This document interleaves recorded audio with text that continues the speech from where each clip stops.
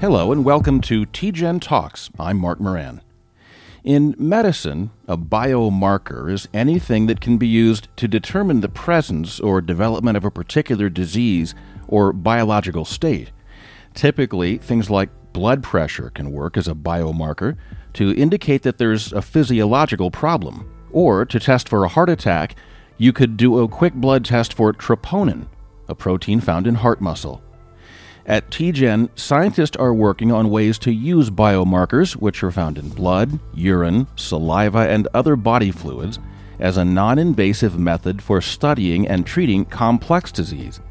Biomarkers can help doctors evaluate the likelihood that a patient will develop a disease, diagnose a disorder, evaluate the severity of a disorder and/or its likely progression, determine optimal treatment strategies, and monitor response to treatment. The challenges with finding biomarkers for neurodisorders are really that most of the genetics are not worked out. We're not looking for specific sections of DNA that have mutations or changes. Today, we're joined by Dr. Kendall Van Kuren Jensen, a professor in TGen's Neurogenomics Division and co-director of TGen's Center for Non-Invasive Diagnostics, to learn more about biomarkers and how they play an integral role in her research. Welcome. Thank you. What is a biomarker and how does it relate to your research?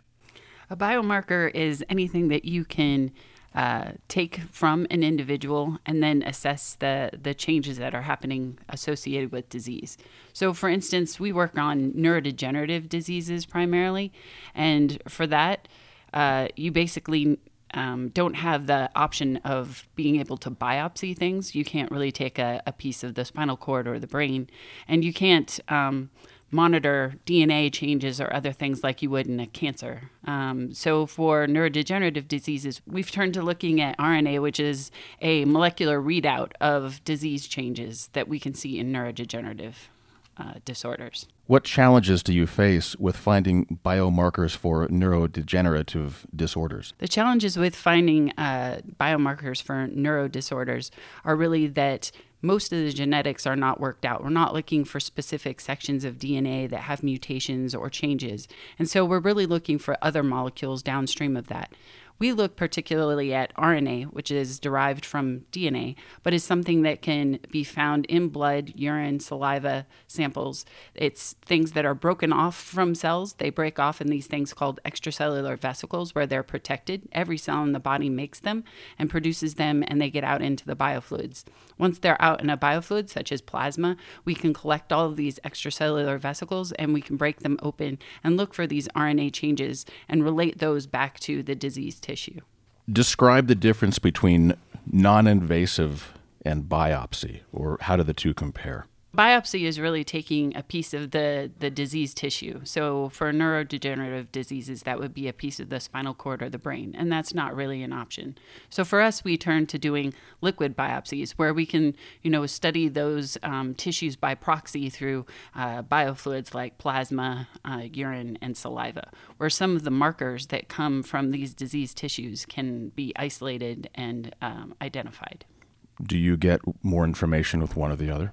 I think typically people really do like to get the information from a biopsy. That is the source, right? And you can test that tissue directly, but it's just not possible with most neurodegenerative diseases. And it's certainly not possible to do time series or progression to see whether or not a treatment is working. You can't keep biopsying the tissue. So it's really the only option we have for doing that safely. Sure. You're a big researcher in the field of concussion. You've done a concussion study and are currently involved in a study on chronic traumatic encephalopathy. And those two topics go hand in hand. Tell me about it.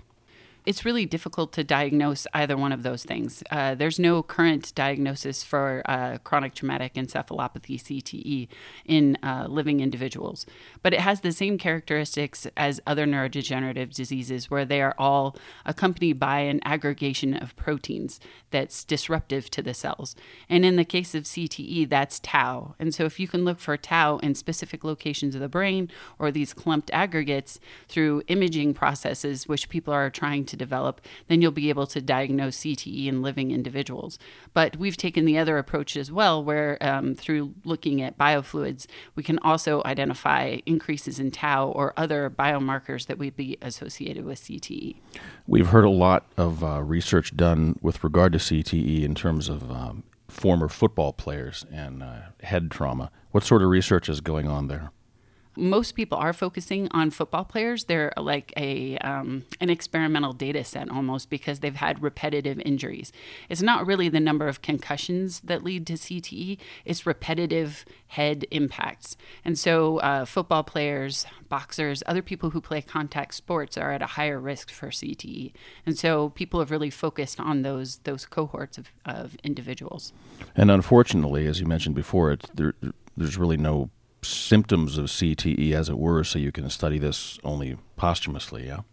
There are symptoms during life, but they're not necessarily specific to CTE, so it's hard to tease them apart, right? So people complain of depression or aggression or mood changes, and so those things really are symptoms, but are they related to CTE? That's the part people still are unable to link together in living individuals. Posthumously, you can do an autopsy to identify that they did indeed have CTE, but that's the only way you can tell.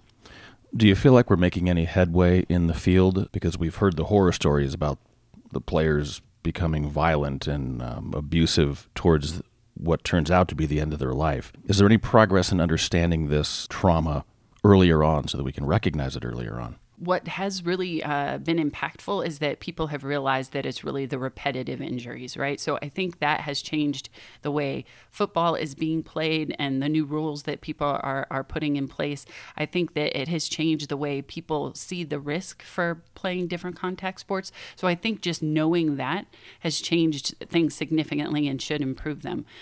Biologically, it's still really hard to figure out who would be more susceptible, how many impacts you actually need to start the process of CTE. All of those things are still unknown. You're obviously a very smart, passionate, driven scientist. Where does that drive come from? What drives you in your lab? We're really excited to try to help people. I think just the unknown, I hate uncertainty. Not knowing things is sort of super aggravating. And biomarkers are this ability to tell someone, predict what's going to happen to them, either how their disease is going to progress or even if they had the disease in the first place. For instance, we have projects associated with ALS, and ALS is hard to diagnose. It's usually an odyssey of 2 or so years where people basically rule out every other disease, and then they say, okay, we think you have ALS.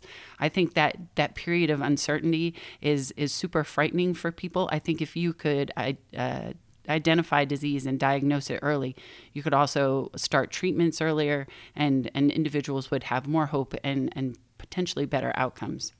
And obviously, one person doesn't do everything in a lab. You've got a very important team. How important are those people and your personnel in the lab? My personnel are the entire, they're the whole thing. They're the team, right? So I just talk for them, but basically they do all of the work. So they're really dedicated to, making their protocols very uniform across all of them so that all of our samples are done exactly the same way. And they're very good at doing the data analysis. They're all really excellent. And you're recruiting more postdoctoral students? I am. If anybody wants to be a postdoc in the lab, we have a position open at the City of Hope where they would work on the Duarte campus. And where is that? It's in Duarte, California. And it's right outside of Los Angeles. And what would they be doing? In that laboratory, we would be working with neurons. We're going to start growing neurons in a dish and doing different things to add drugs or other things that we think might help with some of these diseases. Dr. Kendall Van Kuren-Jensen, thanks for joining us today. Thank you. Dr. Kendall Van Kuren-Jensen is a professor in TGen's Neurogenomics Division and co-director of TGen's Center for Non-Invasive Diagnostics. To learn more about her work, visit tgen.org/CTE. I'm Mark Moran, and thanks for listening to TGen Talks.